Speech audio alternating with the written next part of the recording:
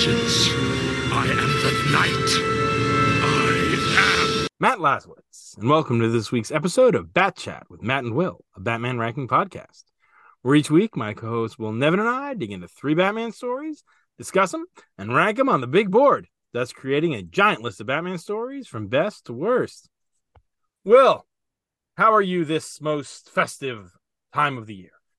So I'm trying not to be mad. I'm trying not to be upset that I lost at trivia tonight on a fucking tiebreaker, on a hockey tiebreaker of all things. Just fucking hockey. Yeah. All right. So how many games do you think Wayne Gretzky played in his 20-year career? 20-year career. Jeez. Football season's 16 games. The baseball season's 162. It's 162 now. I mean, it's my own head said it was 140 something, but 20 years, 1800.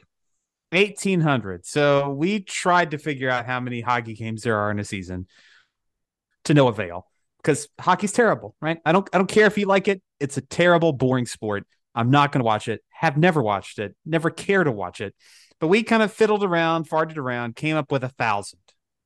Okay, so I was going with 100 per season, give or take. Wasn't going to do every one, so I knocked it down to 1,800. Yeah. The other team went with 1,500, and turns out the correct answer was 1,487. So we were dead in the water, right? We're not going to get it within 13, but still fucking annoying. But again, being as it is the Christmas season, the holiday season, I'm going to try to not let that weigh on me tonight. My question for you, do you have a favorite holiday song? You know, it's funny. Just talking about this a couple nights ago, diverting into the, other superhero universe, I had just watched the Guardians of the Galaxy holiday special on Disney Plus, which, it's James Gunn, so it's needle drops left and right because he's James Gunn and that's kind of what he does. So probably Snoopy's Christmas, Snoopy and the Red Baron. Mm-hmm. Just something about it just gets me. It's Snoopy. I mean, gotta love peanuts. There's a couple of others. There's at least one problematic fave, mostly because it uses one really unpleasant word about halfway through. The Pogues Fairy Tale of New York. And also, just for its utter surreality, the Little Drummer Boy Peace on Earth from Bing Crosby and David Bowie, because that is a combination that somehow shouldn't either exist or work, and yet does and does. So those are my Christmas mix, sort of always got to be on that Christmas mix. Interesting. Like the Bare Naked Ladies holiday album. That's Excellent, a good one. album. Excellent. I had a guy on Twitter today dropping his all-time 10 favorite Bare Naked Lady songs. Very solid list. Very solid list. I read that list and I agree. Very strong list. I know. Although it's right about the time they came out with that holiday album that things started to fall apart. Stephen Page kind of looked around and thought, I think I like cocaine better than I like doing holiday albums and kiddie albums. Stephen Page was playing a free concert nearby us a couple summers ago, and Amber and I were talking about going, but it was like 90 degrees out. It's like, it's too damn hot. I listened to some of his solo stuff. It's not bad. I kind of wish the old gang would have stayed together, though. The modern Bare Naked Lady stuff is just bleh. Yeah, it's got no character to it. It's all just kind of generic, just adult contemporary kind of pop. It's just bleh. Was the holiday album after the Bare Naked Ladies Are Me, Bare Naked Ladies Are Men, or was that just sort of okay? Yeah. I'm never quite sure when the holiday album came out, because I still I mean, I think it was on that top 10, but Bank Job is an all-timer for me. Isn't it though? Oh, and it was on that top 10. Yes, it was. The only thing that I think reasonable people could quibble about, if I had $1,000,000 was not there, Old Apartment was not there, Alcohol was not there. Yes, which are some real bangers. Absolutely. Yes, I agree on all three of those fronts. Which I don't think Shoebox was on there either. No, neither was Alternative Girlfriend, which is a personal favorite of mine. Yeah. Who knew that you, I, and Dan were all such fucking Bare Naked Ladies fans? Oh, my God, it was my freshman or sophomore year of college. My birthday present from Dan was Stunt and Weird Al's Running with Scissors. Who the fuck knew? Get the fuck out. Yep. I have been a Bare Naked Ladies fan since Stunt. Absolutely. And man, right up until Our Me, Our Men, man, just some fucking just great albums. Yes. Everyone, I mean, I won't say there aren't any bad songs, but there's very little on there where I'm like, skip on the albums. Like, even the ones that aren't my favorites are like, yeah, I can listen to this. I mean, anything that Stephen Page does is great. Robertson,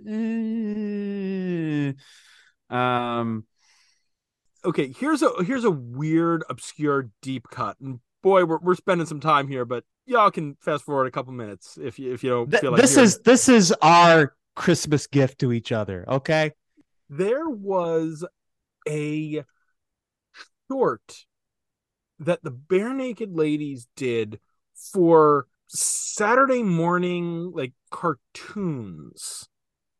It wasn't a cartoon. It was like a live action, like, little interstitial in between, during commercial breaks. I want to say it was Fox. It might not have been. Where I'm pretty sure it was Stephen Page who's dressed up as an alien. And the whole song is about this alien who comes to Earth and is here for peace. And the humans are just terrible because they just look at him.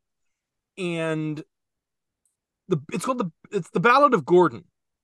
And I just remember it as my first exposure to the band because it was this weird interstitial thing. And it's surreal. And if you've never seen it, it's on YouTube. Oh, it's Ed Robertson who's Gordon, because it's been so many years since I've seen it. I was like, I don't remember. But yeah. Yeah. If you've never seen it, The Ballad of Gordon by the Bare Naked Ladies, look it up. It's weird. But not on Gordon. Exactly. That's why I was like, wait, was this on Gordon? I don't remember it actually being on an album. Like, no, it's not. For you fans who aren't hip, Gordon was their first big album. Stunt was the album that contained 1 Week, which is obviously where all of you normies know Bare Naked Ladies, but the catalog is much deeper and much better than 1 Week. Amazing to think, like, what if 1 Week never happens? Where does the band go? What if Stephen Page doesn't get into cocaine? Where does the band go? Where does it go if they don't get into these side projects that he hates? Just so many what ifs with those guys. Yeah. And yeah, the Battle of Gordon, it was Fox, and it was 1992, the same year that Gordon was released. So there you go. Man, you got into him early. Look at you. Yeah, I mean, I didn't really get into their albums until, Stunt, but I remember when I first heard them and I was like, why does this sound so familiar? This sound, the voices.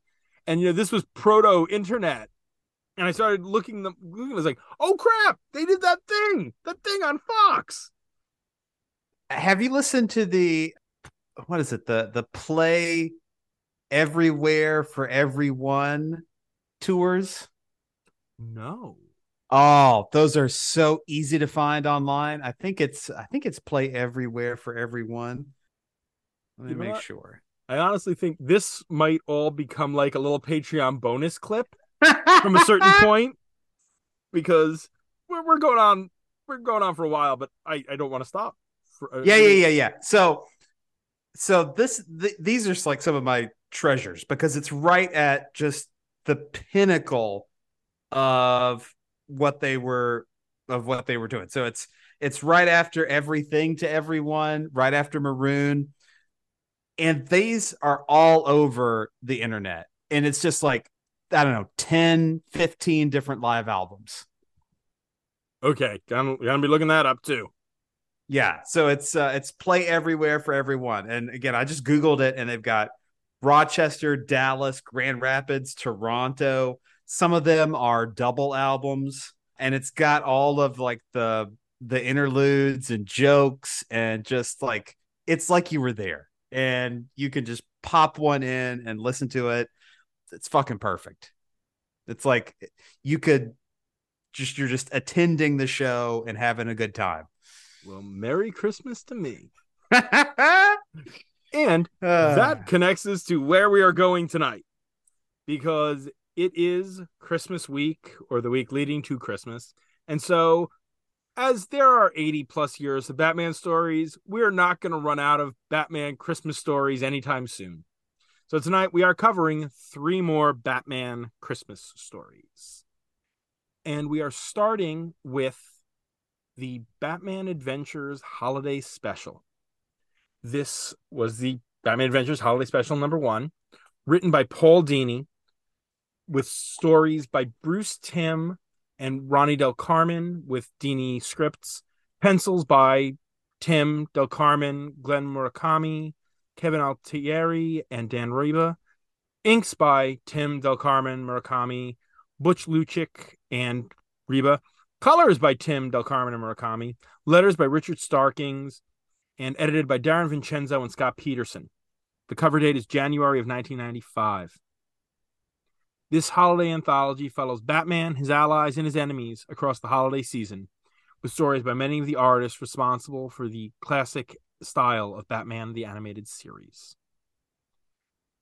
For those of you who aren't Patreon backers, we covered the Batman Adventures Holiday Special adaptation, Holiday Nights, in one of our first Patreon bonus episodes. But this is the original. This is what inspired that, and features stuff that didn't make the episode, but also is done in the style of classic Batman the Animated Series, not the New Batman Adventures, as Holiday Nights was the first episode of the New Batman Adventures. This is quality. Absolutely. This is really enjoyable. This is beautiful. And what's cool is that each of these guys who drew one of these stories, Timm, Del Carmen, Murakami, Altieri, Riba, were all involved in the production of the cartoon. And so their styles are all absolutely there, but each one is a little bit different. I mean, Timm's is very much the standard, and the second story from Del Carmen is also similar, but you get to the third story, to White Christmas, and that has a little bit more. Murakami has a little bit more of a Mignola-y sort of vibe to it, which makes sense because it's a Freeze story, and Freeze's armor is a design by Mignola. I'm going to say this for Murakami's colors on What Are You Doing New Year's Eve? I did not think they worked for me.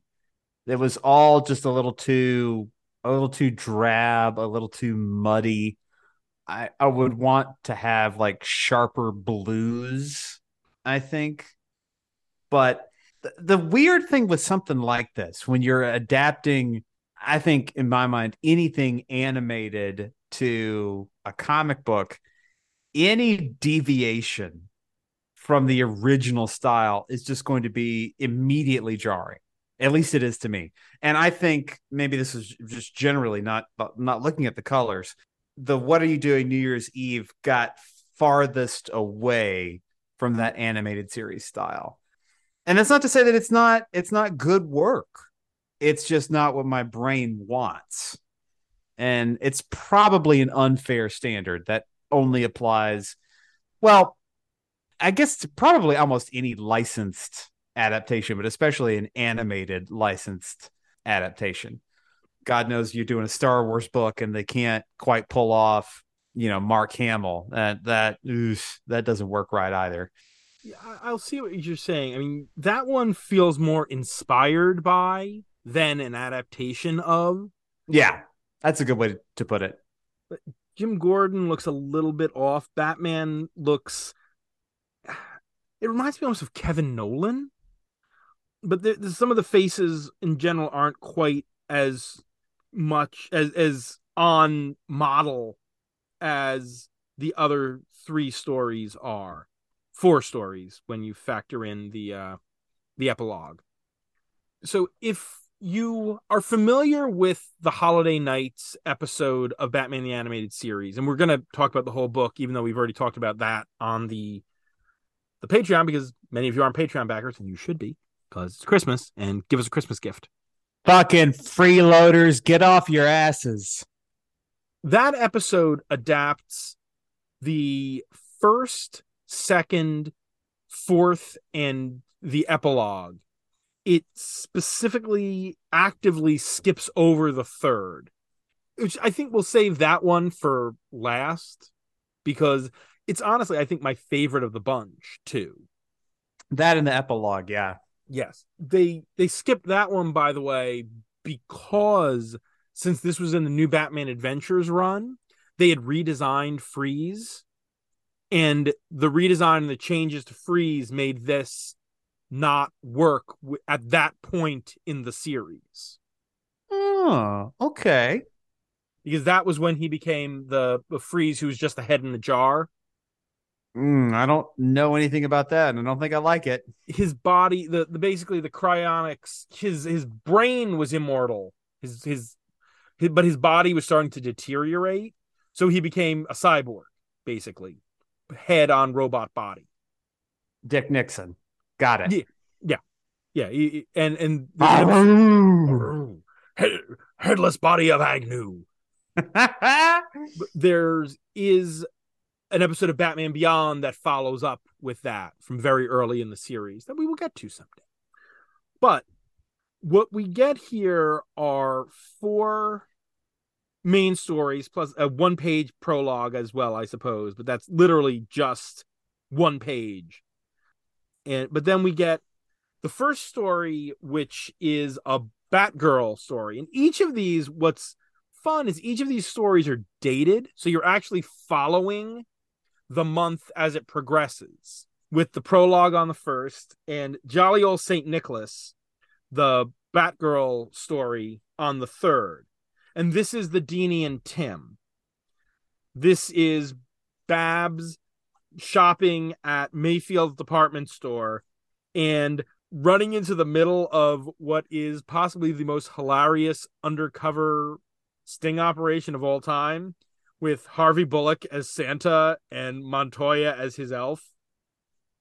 And Bullock just not getting it. You're not the real Santa Claus. Sure I am. Want to see my gun? Bullock does not get it. But you also get a really sweet scene where the little girl who comes to ask Santa for something, oh, yeah, her dad, Bullock, sent him up the river. And he winds up giving her money so she can go and get her dad a present. It shows Bullock has heart, which I like. As long as it's not a file, kid. Yep. That was one of those jokes that, again, the kiddos aren't going to get, but, everybody else, that's nice. Right. And it's not trying too hard to be that. No, just a clever, small little thing. Cute. Yes. And then they're there because people someone has been robbing department stores and they haven't been able to figure out who it is. And oh, guess what? It's Clayface. He's been breaking himself down into numerous urchins and then all of them sort of merging together. And when we get this discovery, you get a pretty funny bit of Babs trying to change into her Batgirl costume in a changing room, like stepping on pins and it not being quite the right size. And to Dini's credit, it never gets cheesecakey, because it would have been very easy to make, heroine changing into her costume really cheesecakey. Hey, come on, wait a minute. This is not Zatanna here. He has some restraint. I'm talking about the art. Dini, I'm sure Dini had his own whatever going on there. But you also get a gorgeous splash as Clayface is about to take out Bullock and Montoya of Babs just swinging, like diving feet first into Clayface. And it's just a big, great splash. Although the sound effect of splooge is a bit much. Sploosh. This one, I think I think these are, again, 3 of the 4 are very funny. They're light, because you get at the end, they've got Clayface, he wet, and Barbara, shoot the Santa. And Bullock just looks at him and says, you wouldn't. Before it's like, oh no, it's the electrified Santa to shock Clayface, since electricity is one of animated Clayface's weaknesses. Yeah, I'm looking at this splash, and I know we've seen this before with like an Archie artist to come on and do some work, but it's really a shame we didn't have Batman the animated series crossing over with Archie. That would have been a fun read. Yes. Although, you've read 66 Archie, right? No, I have not. Oh, we're gonna have to do that. Look, we need more 66. Yeah, no, we've only done the one thing. We got to do more. Yeah, no, I have an episode programmed for some point that maybe we'll do early in the new year of 66 crossovers. Like, go like out there with some of these. And fucking DC, bring back 66 already. Jesus, come on. But yeah, do it for Adam Wee. Adam Wee. Nobody messes with Adam Wee. But yeah, I would have liked a Batman the Animated Series Archie. Wouldn't that have made a great animated movie? Oh, although now you can't anymore. You can't do anything in that style and not have Conroy as Batman. You mean West? No, I meant Batman the Animated. If you did an animated series, yeah. But I mean, if it were 66, you also can't do it. You can't do 66 without West, and you can't do animated series style without Conroy. We've given ourselves a sad. Yeah. The second of the stories is the Harley and the Ivy, and this one is a pretty simple concept. Harley and Ivy are bored around the holidays, so Ivy gets on the mind control lipstick, puts the whammy on Bruce Wayne, and they go on a shopping spree. It's Dini at his most Dini. Yes, it's not full Dini, but it's most Dini. It's the most Dini of the stories in here, assuredly. There's one fun page of them doing the shopping sprees, this little montage that is adapted into a really fun montage in the episode. And that has just the look on Bruce's face as he's fighting the mind control is great. He's just so mad. He is so angry. This one has the weirdest change from comic to cartoon, because there are 2 distinct references to Harley being Jewish in this that are both changed in the cartoon for no reason that I could ever understand why. That's just good old-fashioned anti-Semitism, Matt. But again, we'll skip the third story for the moment, because I want to spend a little more time with that at the end. Then there is What Are You Doing New Year's Eve, which is a Joker story. It's Joker trying to kill people on New Year's Eve. This one is notably different from the animated adaptation because there's no Robin in the comic version, and Robin is heavily featured in the animated series version. But again, that was part of the New Batman Adventures. It was very much a Batman family cartoon. That's nearly every episode has either Batgirl or Nightwing or Robin, as well as Batman in it. Can't just do just a Batman series. Nobody would be interested in that. It's a fun story, but yeah, the art here is a little less on model. It still looks great, but it's not as what you'd expect from Batman the Animated Series. And that final epilogue with Batman and Gordon getting coffee is one of my favorite. Just little bits. And it just shows that these guys are friends. And I like that. I like that a lot. Just a great 3-page little story. Yeah. It doesn't have a ton of dialogue. It just does its thing. And it gives this real foundation of the relationship between these two guys. There's also the idea that Batman can take a minute off.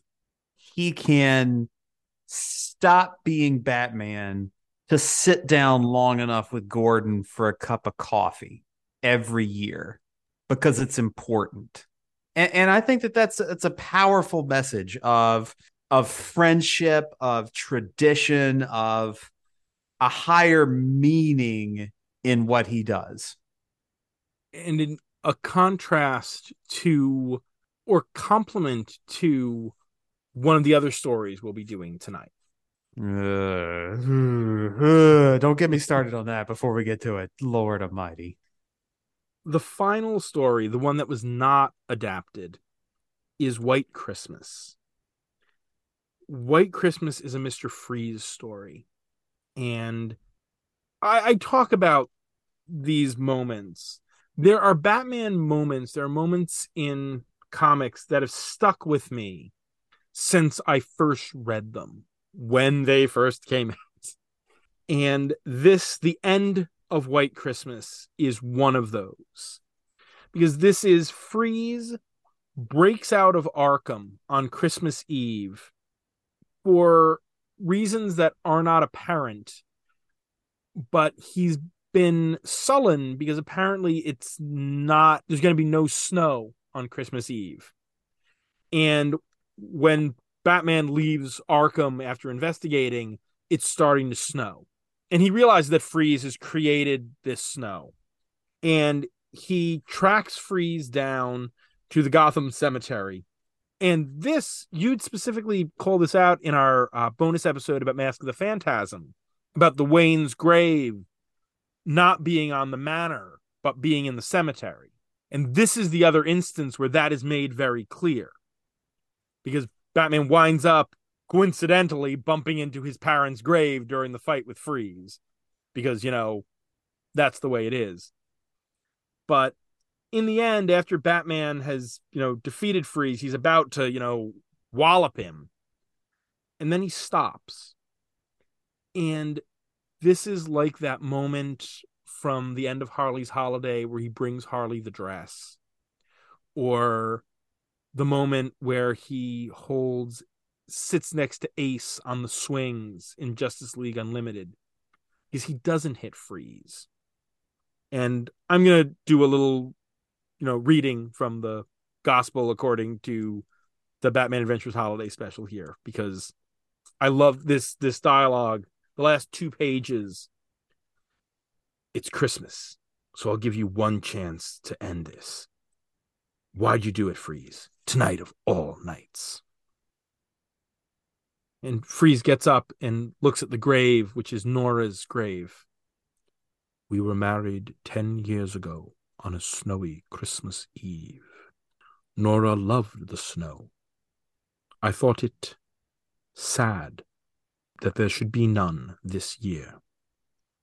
And I wouldn't want my Nora to be sad tonight. and you see Batman just walking Freeze off with his hand on his shoulder. The humanity of Batman. I'm sure there are people who want their Batman to be just this side of the Punisher, who want a Batman who just pounds on the mentally ill. But it's moments like that that show that Batman has a heart, that Batman has compassion. And those are the moments, as few and far between as they can be sometimes, that I love. And it's beautifully drawn. I mean, Murakami does a great job on this whole story and those pages. The look on Freeze's face as he reaches out to touch Nora's headstone is heartbreaking. I had gotten the end of this story conflated with, I think, something from Black and White. Isn't there a Black and White story where Freeze basically breaks out of Arkham to give kids a white Christmas? It's a Little Gotham. Ah, that's right. It's the Little Gotham, I think, January short. And so I had read this years ago, but that's what I was expecting in my brain. I was not prepared to deal with this note on loss. It has been a rough couple of years for relationships and families and adorable little pet possums, and it just kind of made me think of everything that I've personally lost. And this was just a touching moment for that. And part of the holidays is loss, the family members you don't have anymore. And this was a really just kind of short, sweet, personal moment in this story. And it's not surprising, continuity issues aside, that they didn't tackle this in the animated series. One, because this has a bit of blood, like you don't often see that in the animated series, and because I think it mentions specifically murder, right? Death, killing somewhere. They've danced around that in the series when it came to Nora, but I mean, they would have tinkered with the dialogue a little, but especially with the new Batman Adventures, that was, with a couple of exceptions, Over the Edge especially, a little softer on those. Oh, actually, I'm not, because they did Over the Edge, they did Growing Pains and Mad Love. I guess that they did do some darker episodes, but this feels more akin with Batman the Animated Series than the new Batman Adventures. Definitely. I mean, there's a handful of the more somber episodes of New Batman Adventures, but New Batman Adventures tended to be bigger. You wouldn't have gotten the Creeper episode in Batman the Animated Series. And maybe because it wasn't adapted, it also has a special place in my heart because it remains this perfect comic. But I would have killed to hear Michael Ansara deliver that final monologue. We're going to tangent one more time. Michael Ansara, Star Trek connection? No clue. Ansara was, and I have to make sure I am stating the correct classic character he played, but he was the voice of Freeze throughout the entire series. He was Kang from Day of the Dove. Oh. Yep. And thus also appeared in Blood Oath, the episode of DS9 where the old Klingon warriors join up with Dax one last time. The pitfalls of trying to explain the smooth-headed Klingons. Yeah. Should have never gone down that road. You just have to sort of leave that one as You know, it's an effect. Look, original series didn't even take its own episodes to be canon. We don't, you can just ignore the ones that you don't like. It's fine. Let's be honest. There are like 5 good episodes of the original series. Sitting on the Edge of Forever, Of course. Doomsday Machine, Of course. Amok Time, Yeah. you know, bum, bum, bum, bum, bum, bum, bum, bum, bum, bum. Uh, Space Seed. Space Seed. I like Squire of Gothos. I don't think it's necessarily great, but I think it's a fun episode, and is the prototype for so many of the other, every other the Enterprise meets a god episode is basically Squire of Gothos. And the oh god, how can I not remember the name of the episode or the name of the creature? The Silicon entity. The Horda. Yes, the Horda episode. That's pretty good. Yep. In Tribbles. Again, not great, but fun. Fun. So I think if we tried really hard, I think we could get to like 7. Yeah, that's 7. And then there are the ones now of course, you do know the connection between Doomsday Machine and the motion picture, right? I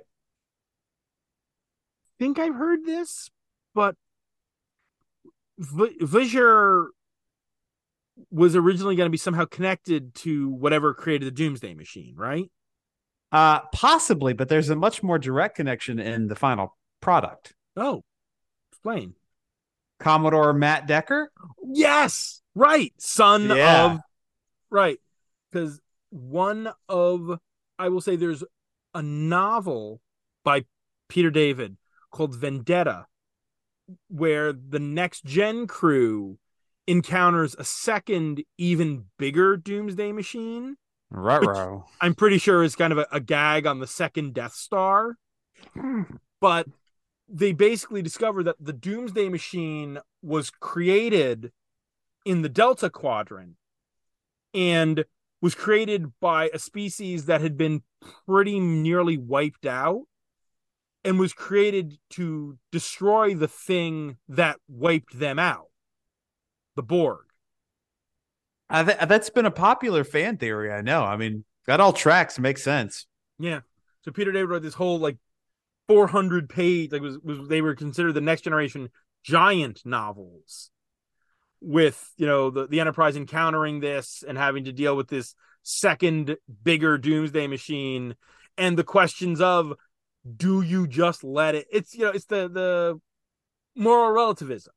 It's like, is it okay to let this thing go and kill all the Borg? And there's a whole other thing with a member of the species, the last surviving member, yada yada. But it's been years since I read that one. Speaking of the moral question for the Borg, this thing has always haunted me. So, we get Best of Both Worlds Picard assimilated, deals with that trauma. We get to I, Borg, where he is still struggling with this, but at the end, he decides not to commit what amounts to Borg genocide. And then when we get to First Contact, he's a raving, screaming madman. We will draw this line here, no further. Yeah, and he's basically willing to fucking, punch Worf in the face. I don't understand that disconnect between Borg and First Contact. I wish that story would have been told somewhere, and maybe it was, but it's definitely not on the movie. Yeah, I mean, there could have been something done to better track Picard's arc, or just indicate that, before the Borg wound up attacking Earth, they had wiped out X number of colonies along the way, and Picard now feels the weight of that guilt again. Yeah. You could have done something. I mean, Patrick Stewart puts in a great performance, but it's the flaws in the writing, not the acting there. Oh, of course. Patrick Stewart, aside from Stardust City Rag, which is the most lamentable piece of Star Trek media this side of Into Darkness. Aside from Stardust City Rag, he has never turned in a bad job. Yes, he is Picard, and we love Jean-Luc. And fans out there, if you're not familiar with Stardust City Rag, it is a loathsome episode in the first season of Picard. Wretched. I just ugh. But again, one wonders how much of that is the writing as well. Now, part of that was on Frakes as the director.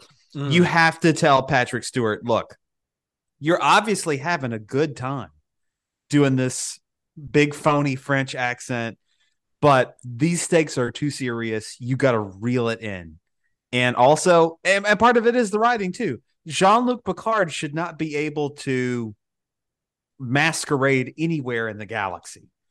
You know, he is basically Dwight D. Eisenhower of the future. Like, he is a legendary figure in Starfleet. You shouldn't be able to parade around again with the stupid French accent and just try to go undercover in anything.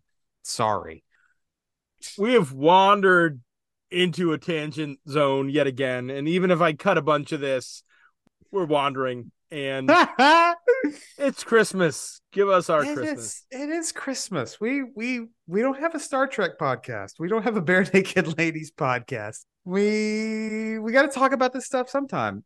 Anyway, I think now that we're circling back to it, I believe it's time to put the Batman Adventures Holiday Special on the big board.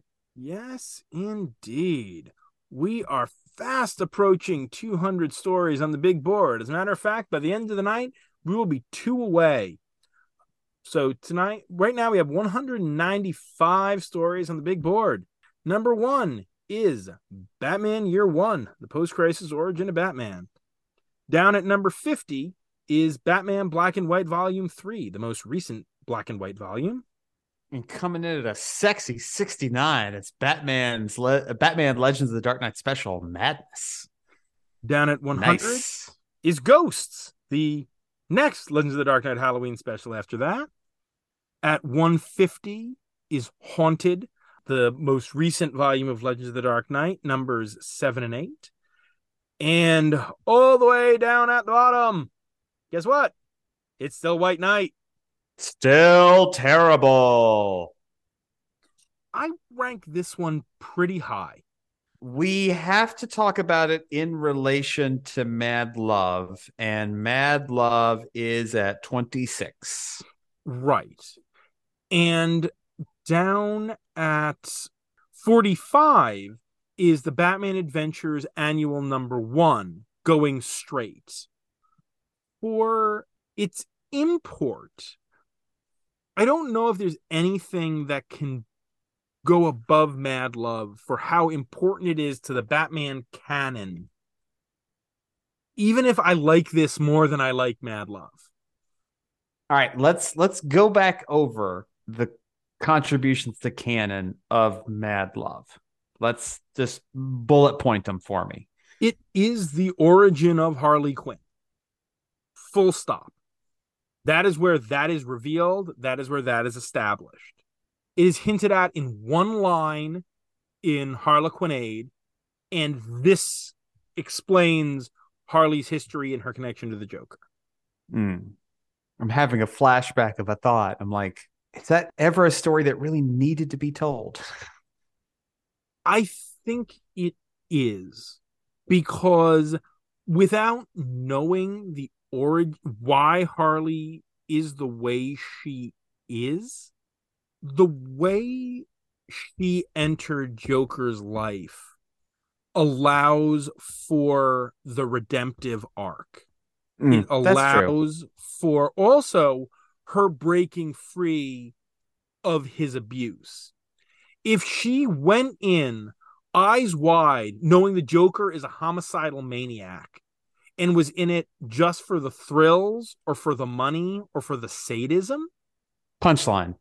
Right, exactly. Then she's Punchline, and you don't want to see her redeemed. You don't want You don't want to see it or at all. Yeah, but Harley, because the Joker played on her insecurities, on her empathy, you understand and you feel for Harley. You wouldn't have all of the great Harley Quinn stories if you didn't have that foundational text. I still just want to say, like, Mad Love reads more like a prequel trilogy than something you really need to experience and understand to appreciate episodes 4 through 6. But I will concede the point, since that's not the argument we're having tonight. All right, if Mad Love is going to be above Holiday Special, I don't want to put it that much above Holiday Special. I understand that moment we have in annual number 1, but I think as a whole this is stronger. This does hit at just like the core of what made the animated series great. Yes. No, this is well above, because Adventures Annual 1, as good as it is, weakest art story here, which is What Are You Doing New Year's Eve, is still stronger is far stronger than the weakest art story in Annual 1, which is the Klaus Janson Scarecrow story, which is also more feels inspired by Batman the Animated Series than actually in the style of. But this is considerably closer to that. He's still not making it as an English professor. Still. I would be willing to double up Christmas Stories and put this as our new 30 above Sleigh Ride. Oh, that is a personal sacrifice that I appreciate. No argument from me. I understand what that means. Yes. Fits in between 66, The Lost Episode, and Sleigh Ride. Hey, our second story of the night is The Search for Santa Claus. This is Batman Volume 1, number 33. There is actually no known credited writer, but most of the other stories in the issue were written by Bill Finger, so one would assume.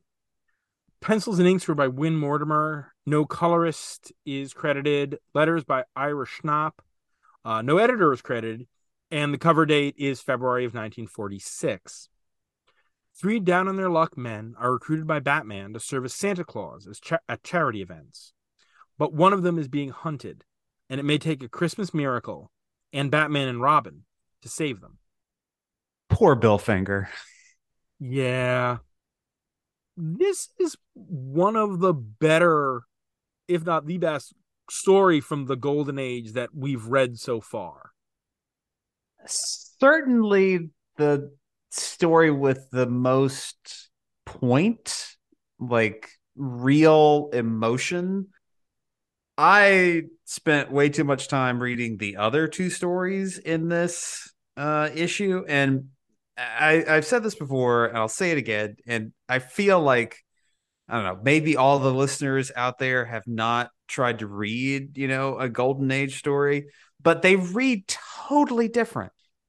The last story we will take up is almost 100 pages, and I just flew through that, right? Just dip, dip, dip, dip, dip, dip, dip, dip, dip, dip.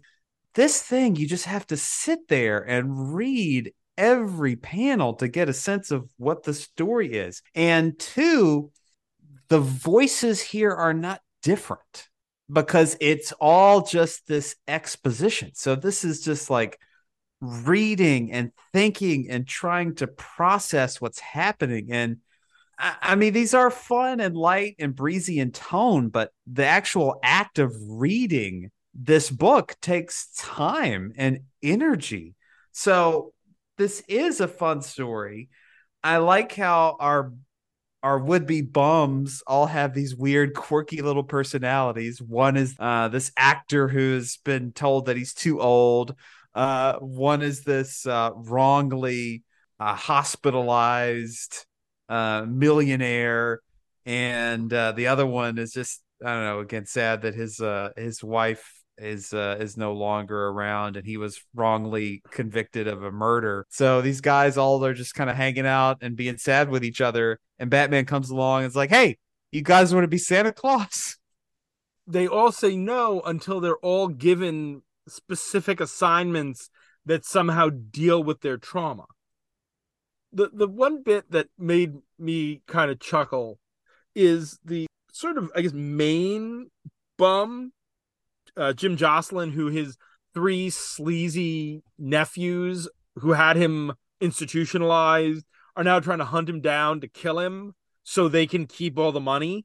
They said, he was institutionalized. So for a second, all I could think was, flash forward, this story is 40 years later. He was sent to Arkham. He was never making it out of Arkham. I just think of the Great White Shark, and it's like, oh, this guy would have spent like 2 days in Arkham before Croc ate him. Yeah, either Croc eats you or you wind up eating your own duty in Arkham. It's not going well for you. Those who wind up in Arkham who are not criminally insane, it's not the way. I'm glad this was the golden age and this poor old guy was sent to somewhere that was not Arkham. Again, this is a Christmas story. This is about these guys finding the Christmas spirit, finding a little bit of hope in a world that has taken a crap on them.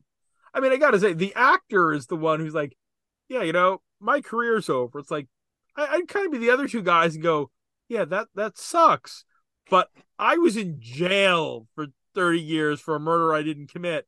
And my shitheel nephews had me institutionalized. I'm sorry that you have to go and get a different job. This is a 12-page Golden Age story.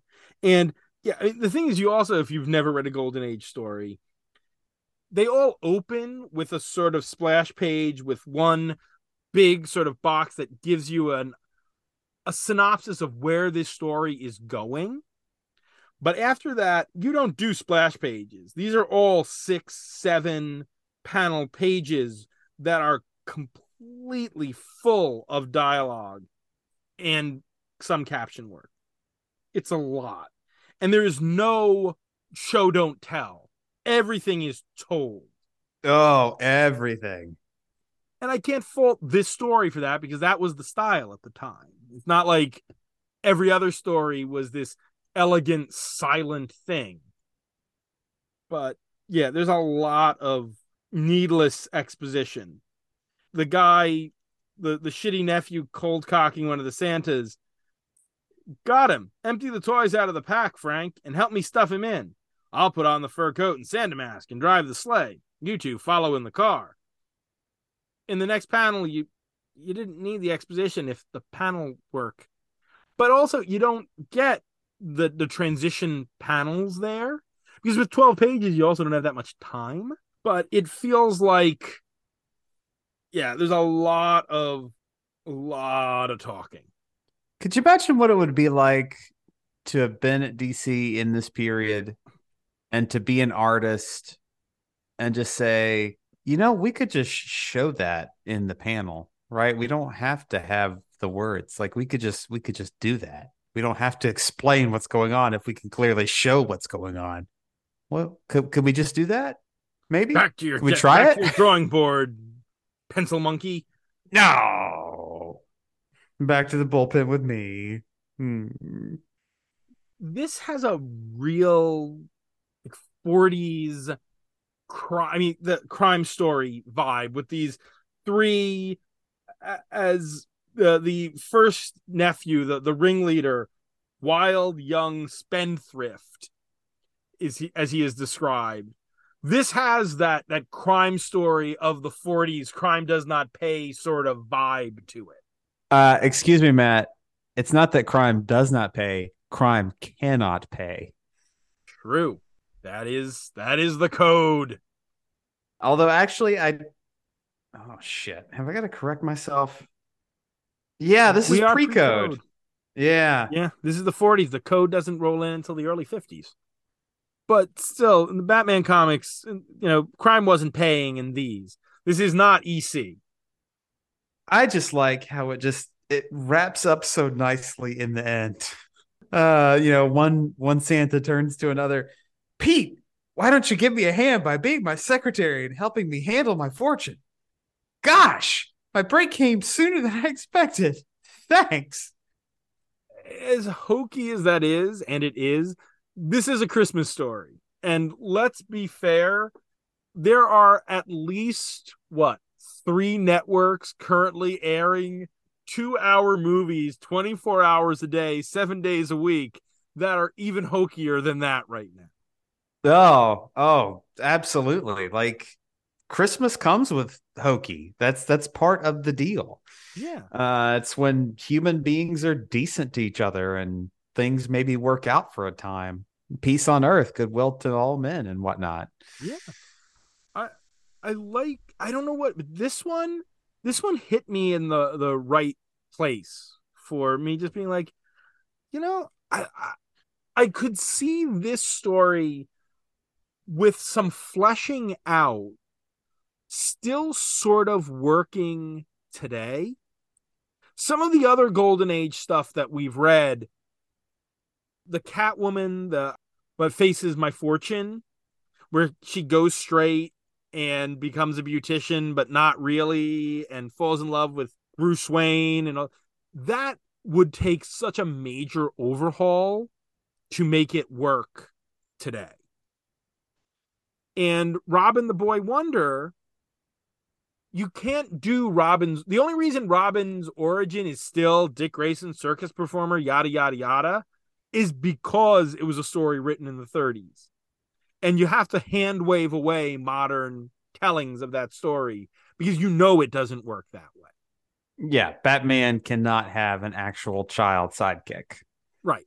And there's no way, unless Bruce Wayne laid out such major bribes, that this weirdo millionaire could take in an 8-year-old or even a 12-year-old. Look, somebody's got to take the kid. Might as well just be the millionaire in the town that the circus happened to be in. Yeah. But if you could get this story, I mean, if it were nowadays, it would be Bruce Wayne recruiting these 3 guys, not Batman.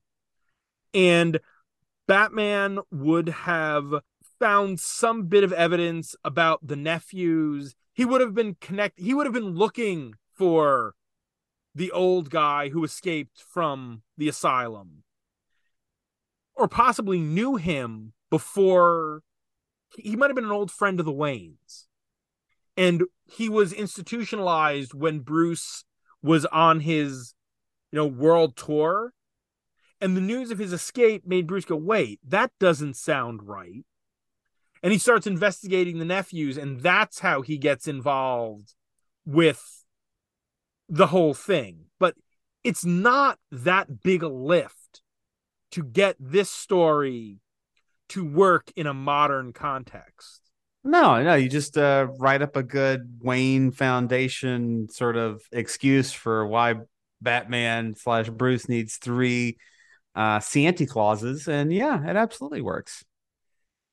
And that's part of why I think it worked for me, because the structure was very Golden Age, but the story itself, while not timeless, was at least something that I felt more organic than some of the other stuff we've read from this period.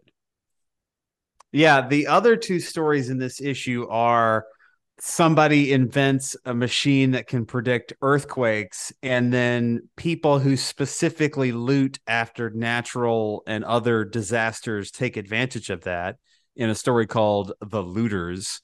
And then in the first story of the issue, we have criminals tricking Penguin into pulling jobs so he can be a decoy for them. They're like, haha, we bet you can't trick the Batman or something by telling him where you're going to be for his crimes. and then like, okay, Batman's occupied now. Let's go steal. It's very dumb on the part of the Penguin. Yeah, these stories will someday be covered in episodes that will work with their theme, and I don't think either will wind up as high as the Santa story. No, And the dude in the Looters, by the way, absolutely looks like Capone. He's designed the jackal with the cigar and everything. He doesn't have the scar, but it's like it's Capone. The art here is, again, Golden Age comics. There's so much lift that the art has to do. I mean, it both doesn't have as much to do because it doesn't have to tell as much of the story because there's so much text, but it also has to still be dynamic underneath those giant word balloons. And Win Mortimer is a legend, and I think this looks really solid. I think the old guys all look different. The nephews look distinct, but again, you don't have that much time with any of them to develop that much recognition because it's 12 pages. And that's a lot of characters. The thing I worry about with this and the art, this has been so heavily retouched that it feels more like a modern interpretation of the Golden Age than actual Golden Age art. I look at this and it reminds me more of, you familiar with Tom Tomorrow? Yeah. That strip? This looks more like that to me than actual Batman comics. Just because the colors are so sharp, the lines are so sharp. It looks great. It just doesn't really feel like authentic art anymore. I'd love to go. There was a series of trades called, I believe, the Batman Chronicles that reprinted Batman stories chronologically. So, Detective 27, 28, 20, until you hit Batman #1. And they started alternating the Batman detectives. So they were all released as they came out. And they were on not the cheapest of newsprint, but a slightly less crisp page. Because DC also did the DC archives, which were also on like high gloss paper. I would love to see some of this stuff reprinted on paper that looked like the paper of the time. So I could get the feel of what this looks like when it's less glossy. I actually had my hands on the Batman Chronicles Volume 1. We popped into a comic shop. I think that was in Dothan. Yeah. I was just looking at that a couple of days ago. I hope I did not miss out on some valuable purchasing opportunity. They're not too hard to come by. They pop up pretty regularly. I have a few of them, but there's only so much time and so much money. And so much of it was available in other editions and nowadays digitally, that it was like, okay, I don't need yet another version of this. Someday I'll own them all anyway. Yeah, well, sure, I'll own plenty of Batman #1s. I think we're good on this front. Well, that means it's time to put Batman #33, The Search for Santa Claus, on the big board. All right. So Robin the Boy Wonder is at 170. More important comic, but again, there was also not as much in here where I was like, oh yeah, this convoluted plot involving let's take over the racket starting with the newsboys. Yeah, that's how you do that. We got to work our way up. I mean, and 168 right above that is Your Face is Your Fortune, Batman Volume 1, number 15, that Catwoman story. So I think we're moving up a little from there, but only a little. I think, honestly, until we do some re-ranking, I couldn't put this above the First of the monkey astronauts, Holy Terror, up at 164. Absolutely. First of Uline, bravest of the brave, Holy Terror. So I think this goes right below Holy Terror. Sure, above Night of Vengeance, that piece of shit. And our final story of the night is Batman Noel. This is the original graphic novel written and drawn by Leah Bermejo, with colors by Barbara Ciardo, letters by Todd Klein, and edited by Mark Chiarello and Camilla Zhang. Cover date is November of 2011. In this retelling of A Christmas Carol, Batman is hunting the Joker, and a nobody named Bob is caught in the middle.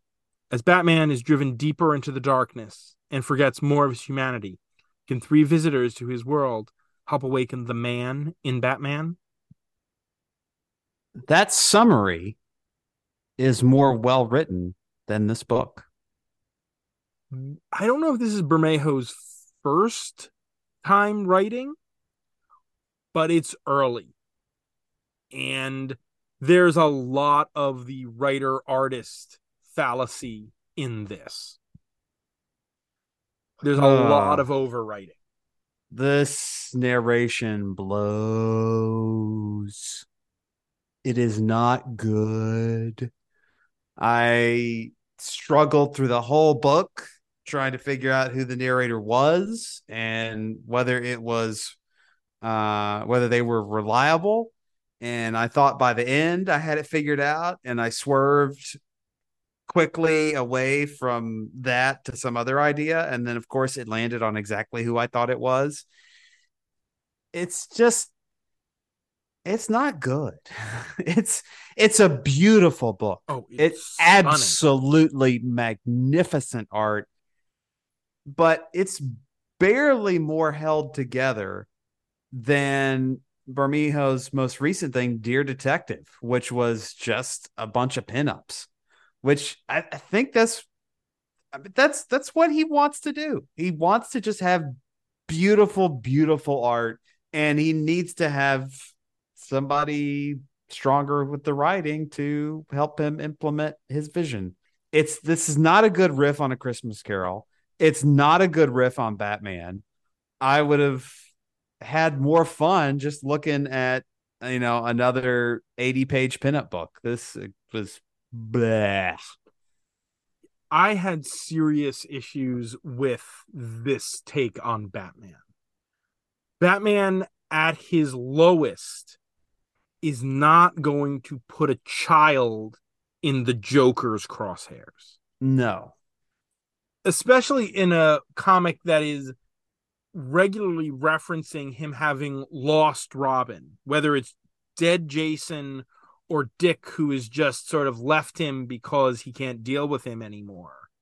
Batman is not going to put a child in that level of harm, or is going to be, this maniacal, I'm going to scare him straight. The first instance where this book really goes wrong, aside from taking 30 pages to really get into what it was doing, Robin, whether it's Jason or Dick, Robin plays the role of Jacob Marley. He is coming to say to Batman, tonight you will be visited by three spirits and whatnot. This should have been a powerful moment in this story, and it's given a page. Barely a page. Yeah. There's no dialogue. There's no discussion. It is, Batman saw a ghost. He's going to see three more ghosts. Like, what the shit are you doing? Right? That is a powerful moment in the Christmas Carol story where, Scrooge sees this former partner. He sees basically the wages of sin, what is taken or been put upon him. And, he dismisses it. He tries to rationalize it. He tries to argue against it. And, he says, whatever, but it's just brushed off so casually. Why would you invoke part of Batman's, one of his most traumatic experiences, right? If it's Jason, it's almost the most traumatic thing that's ever happened to him. If it's Dick, it's something that hurt him quite deeply. Why would you invoke that and then brush it off? It doesn't make any sense. I understand that this was trying to sort of riff on Christmas Carol without it being, the spirits and things. So the best thing that Bermejo could have done with that is to have Nightwing show up at the cave and try to talk to Bruce. And then Bruce brushes him off, and Dick saying to him, "You've screwed up your life. You've screwed up us. Why have you've driven me away? These are all the things you have done wrong. I can't be here." And Bruce basically, bah humbug, fine. It would have worked with what Bermejo was trying to do, and it would have given that moment more weight. Absolutely. And he could have done a really great job with Nightwing and have some more beefcake in this. God, it's stunning. I look at this book and I just can't get over how beautiful so much of the art is here. And you could just turn to any random page and see something great to look at. I'm looking at one right now. So we've got little Tim in this story. He and the Cratchits are so impoverished that they can't afford a Christmas tree. So what little Tim does is he just, he finds some kind of little leafless plant, basically a stick in a can, and he decorates it with an army man, a broken beer bottle, and a beer can that he's cut. And it's so precise and just beautiful in the way that this stupid, sad thing is done. There's so much care and detail and warmth in the art. It breaks your heart that there's not a better story to go with it. The end of this is one of these things where it's like, wait, I understand that it's riffing, because I wanted to make sure there's an episode of the new Batman Adventures, which is actually an adaptation of a comic, the Batman Adventures, The Lost Years, that explains why in the animated universe Dick left and became Nightwing. And part of the story there is that when Bruce is hunting Joker and he goes after one of the Joker's henchmen and he starts roughing the guy up, and it turns out, oh, the guy's kid is in the room. And it winds up, Dick can't, he's like, you've gone too far, ba ba ba ba ba. And then flash forward all these years later, when Dick is back in Gotham as Nightwing, and he winds up finding this guy who, after this, Bruce offered him a job and got him a job at Wayne Tech as a security guard. That was 1998. This is 2011. Could it be a coincidence? Absolutely. It's not like it's that weird a beat. And you know what? I'm not against riffing on something, because that's fine. But it's not like this tug at your heartstrings moment is all that original. No. I can't get over how good this art is. I mean, look at his designs for the Rogues. They're all perfect. Like, visually, this might be one of my most favorite Two-Faces because it's so realistic. Or I've never seen an artist pull off what that would reasonably look like if someone had perfectly burned half of their face away. The Scarecrow looks great. Joker is perfect. I could see more of this Penguin. it's just so fucking good visually. Let's be fair. The other Bermejo we have on the list is all the way down at 160. That's the Joker graphic novel he did with Azzarello. If it were a lesser artist on that book, that sucker would be down in the 190s. Yeah, because Azzarello did some bad things in that. But I don't remember looking at that and thinking like, wow, this is just great visually. It's also 3 years later. Weird. This was 3 years later. Excuse me. Joker. That makes more sense. Yeah, Joker came out to tie in with Dark Knight in 08.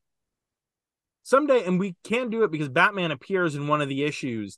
He did a Lex Luthor art on a Lex Luthor miniseries, I think with Azzarello as well. Lex Luthor, Man of Steel, and Batman is in issue 3 of that series. So someday we'll have to look at that and how it stacks up. But this is absolutely gorgeous. Oh, we're gonna have to do Batman and Damned too, which is Bermejo with the Batawang. Bat Dick. Not the same as Dick Bat. Yeah. Totally different thing. His Superman in this. And that might come down to the colors as well. That might be Barbucciardo's colors. But the way Superman radiates warmth. The facial work on Superman is tremendous. The sort of soft smile, the way he looks. He's so bright in this dark Gotham is wonderful and so suited to Superman. Does this cough go anywhere? No, it's the indigestion from A Christmas Carol, but you don't need that here because again, you're not actually playing with spirits. It's just Batman just seems like he spends most of this book just coughing for no real reason in this story. And like I'm thinking this whole time, all right, is this Arthur Morgan? Is this Red Dead Redemption? Does Batman have consumption? Like, what's the point here? Just if they had been able to reference it, in Dogs, that it was slowing him down, that it was pushing him in a certain way, then fine. But no, it's just that sort of their excuse for Batman to have visions. And except he's not having visions. He's not seeing the spirits. He's seeing Catwoman and Superman and Joker who are there. Again, this narration is so bad. And there's so much of it. Oh. You don't need narration when you're riffing on A Christmas Carol. Can you think of a story that is more universally known, with the exception of the Bible, than A Christmas Carol? The only thing that's probably riffed on more or riffed on at about the same level is It's a Wonderful Life. Yeah, but riffed on more, yes, but there's only the one film. Yeah. How many actual A Christmas Carols are there? Well, there's only one, and it stars Alistair Sim. So I don't know, 2, because one also has Sir Michael Caine playing Michael Caine. I was gonna say that. Yeah. But yeah, so one of the big beats of the Christmas Carol story is Scrooge coming to terms with the ghost of Christmas future, like his death, a somber, haunting, dramatic moment. Like that's so dramatic to snap Scrooge out of his miserly ways. And here, the ghost of Christmas future is Joker. And we get this beautiful 2-page spread of Joker hauling Batman into a cemetery. And it's beautiful. But again, it comes with 3 paragraphs of just nonsense narration. Call me cautious, but if it was me and some evil-looking cat shows up out of nowhere, points his finger at a creepy cemetery and I follow him inside, I'd have to be off my meds. It's like those stupid kids in the horror movies who always open up the closed door to look inside, like they're not expecting some chainsaw wielding maniac to try and chop them in two. No thanks. It's going to take one charming spirit of death with a silver tongue to convince me to follow him to the grave, not some freaky faceless mute. Like, what the fuck are you doing? Like, you have to know better than anybody else how much effort it took to draw this 2-page spread, to put so much detail and life into it. And you're going to detract from that with just this nonsense? What are you doing?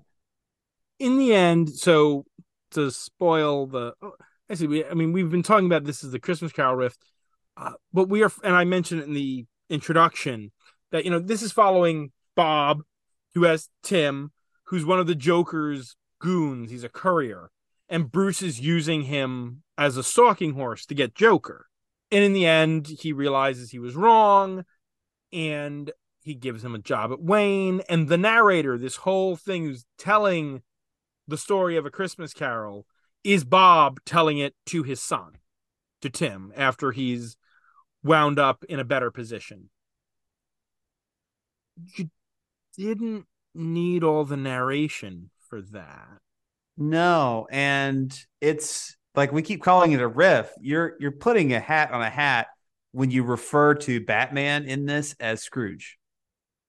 When you're so obviously mirroring A Christmas Carol and Scrooge and Batman, a hat in a hat is the exact way to describe it. It's like, if you know you're doing A Christmas Carol, when you got Bob and Tim, it's so easy. You could still get the heartfelt moment at the end of Bob with a better life with his son.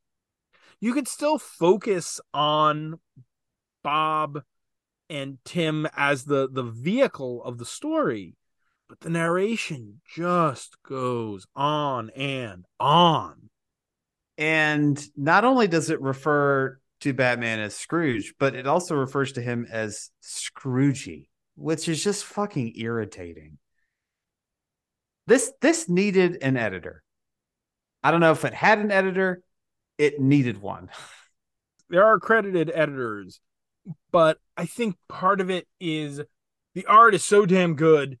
It was like, this thing was going to it's his first graphic novel. Let him overwrite it, because fortunately the lettering is white on so much of that narration. It's not detracting. It's not in big boxes. It's not detracting from a lot of the art. It's off to the side. He was smart enough to leave plenty of space for it. Yeah. And that was a smart decision too, to not put this in boxes. So it's almost like the letterer just looked at this and thought, this is all just kind of bad. I'm going to let the art really just run the show here. And I'm going to take this poor guy's words and try to minimize the damage he's doing to his book. Well, I mean, the letterer is Todd Klein, who has won. I'm going to look this up. I seriously cannot imagine there's any one person who has won more Eisner Awards. Yeah, he has won 17 Eisners for best lettering. Yeah, he lettered. Man knows what he's doing. Yeah, lettered the Sandman. This is a guy who, it's kind of, I kind of wonder when it comes to editorial, they're like, oh, okay, we want Lee to do what he wants. Let's get Todd Klein to do the letters here. He'll be able to work around this. Okay, here is a question for you, though. Yes. When it came to the Batman Legends of the Dark Knight Halloween Special 3, Ghosts, you particularly had the issue that Bruce doesn't go through enough of a transformation in that. That Scrooge is this whole massive sea change in Scrooge. That there, he was just working a little too hard, and this made him realize he shouldn't in Ghosts. Here, there is that sea change, but For me, I find the problem is that you have to bend the character of Batman to a point that he almost breaks to fit this narrative. I will agree with that. And the character bends so much that the change at the end is almost not believable. You can't have the Punisher in one night recognize, oh man, I've been going about this the wrong way.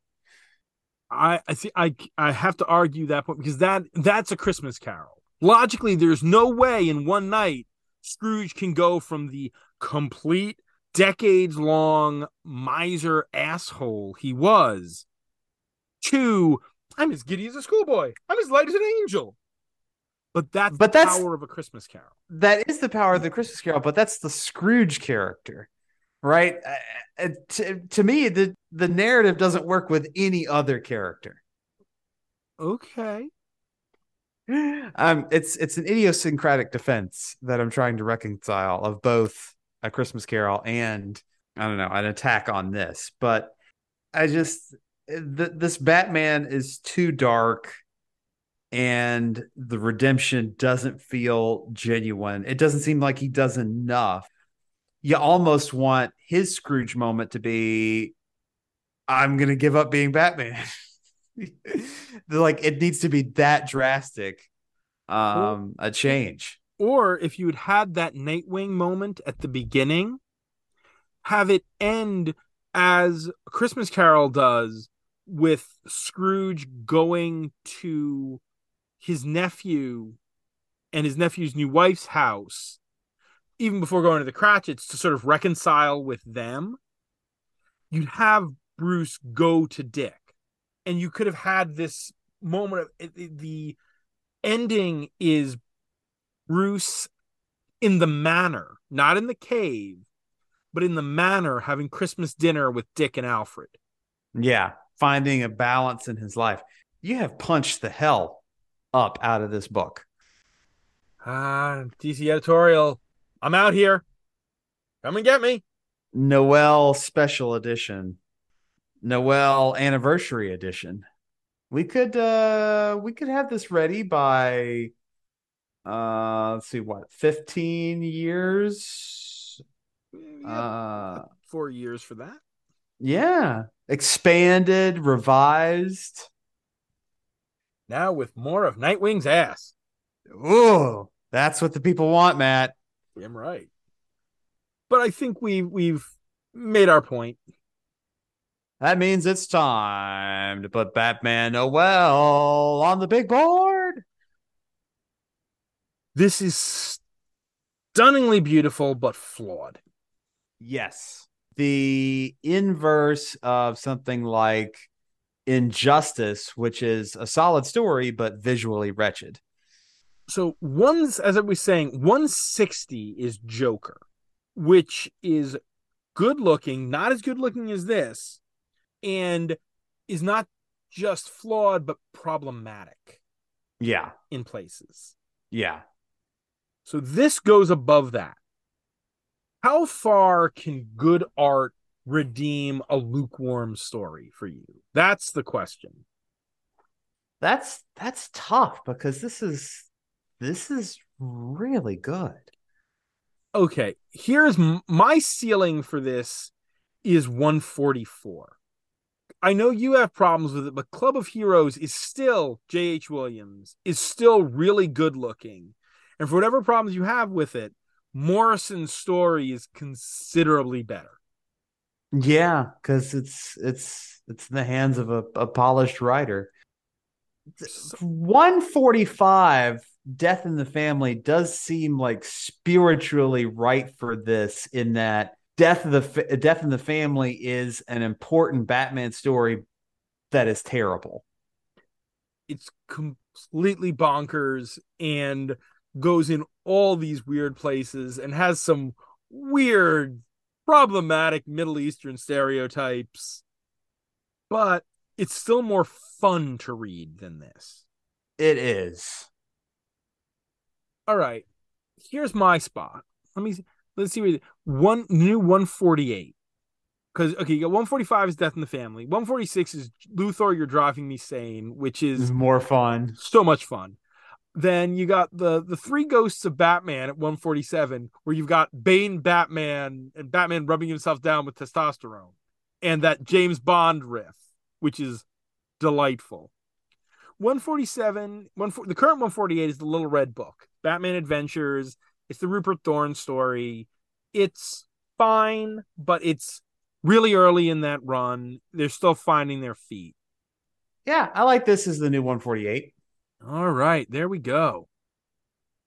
200 stories in, and we're still finding new things, new categories of Batman story.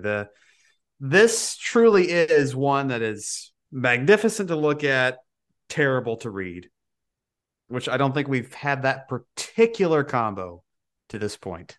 Yeah, I mean, we've had ones that are gorgeous to look at and are okay. We've had ones that are great to read, and oh boy, did you need better art on that. But this might be our first oof. The art here is just stunning, and the story just does nothing for us. But that's it for this week. A Merry Christmas to one and all for those who celebrate. If you don't, happy whatever other winter holiday you do celebrate. If you don't celebrate any, I think a general peace on earth and season's greetings. Happy Festivus. It's a Festivus for the rest of us. Next week, it's our pre-New Year's episode. So we're going back to alternate takes on Batman with 3 more Elseworlds stories. Woo! Haven't done Elseworlds in fucking forever. I am jacked. It's been a while. We'd like to thank our Patreon backers: Dan Grote, June, conduit of outdated joke names, Jen, come on. Josh Wheel, Mrs. Abigail Hartbaum, Asimov Fangirl, Tony Thornley, Sam Hopper, John Wickham, Robert Secundus, Bobby $2, Tim Rooney, and Giorgio Sreggioli for their support. You can follow this podcast, maybe still on Twitter, at Batchat Comics, and the show's available on Apple Podcasts, Google Podcasts, Stitcher, Spotify, Amazon Music/Audible, and at comicsxf.com, where new episodes drop every Thursday. You can support the podcast on Patreon. You get shout-outs, bonus content, pick a story, and even come on the show. If you want to hear more of my ramblings, mostly about the 3 C's, comics, cinema, and cats, you can follow me on Twitter and probably at some point some other social media platform at MattLaz1013. And I'm at Will Nevin. I'm not giving up Twitter ever. You're going to have to pull it out of my cold, dead hands. But until then, I'm there. But for now, I'm out of here. Good night, Huntsville. And be sure to visit ComicsXF at comicsxf.com or at ComicsXF on Twitter for our weekly Friday Bat Chat roundup of new Bat books. For my other show, WMQ&A, where my longtime best friend Dan Grote and I interview comics creators, retailers, publishers, journalists, and other related tradespeople, as well as all the other stuff Will and I are writing. And stay safe out there, folks. Gotham is not a place to be after dark.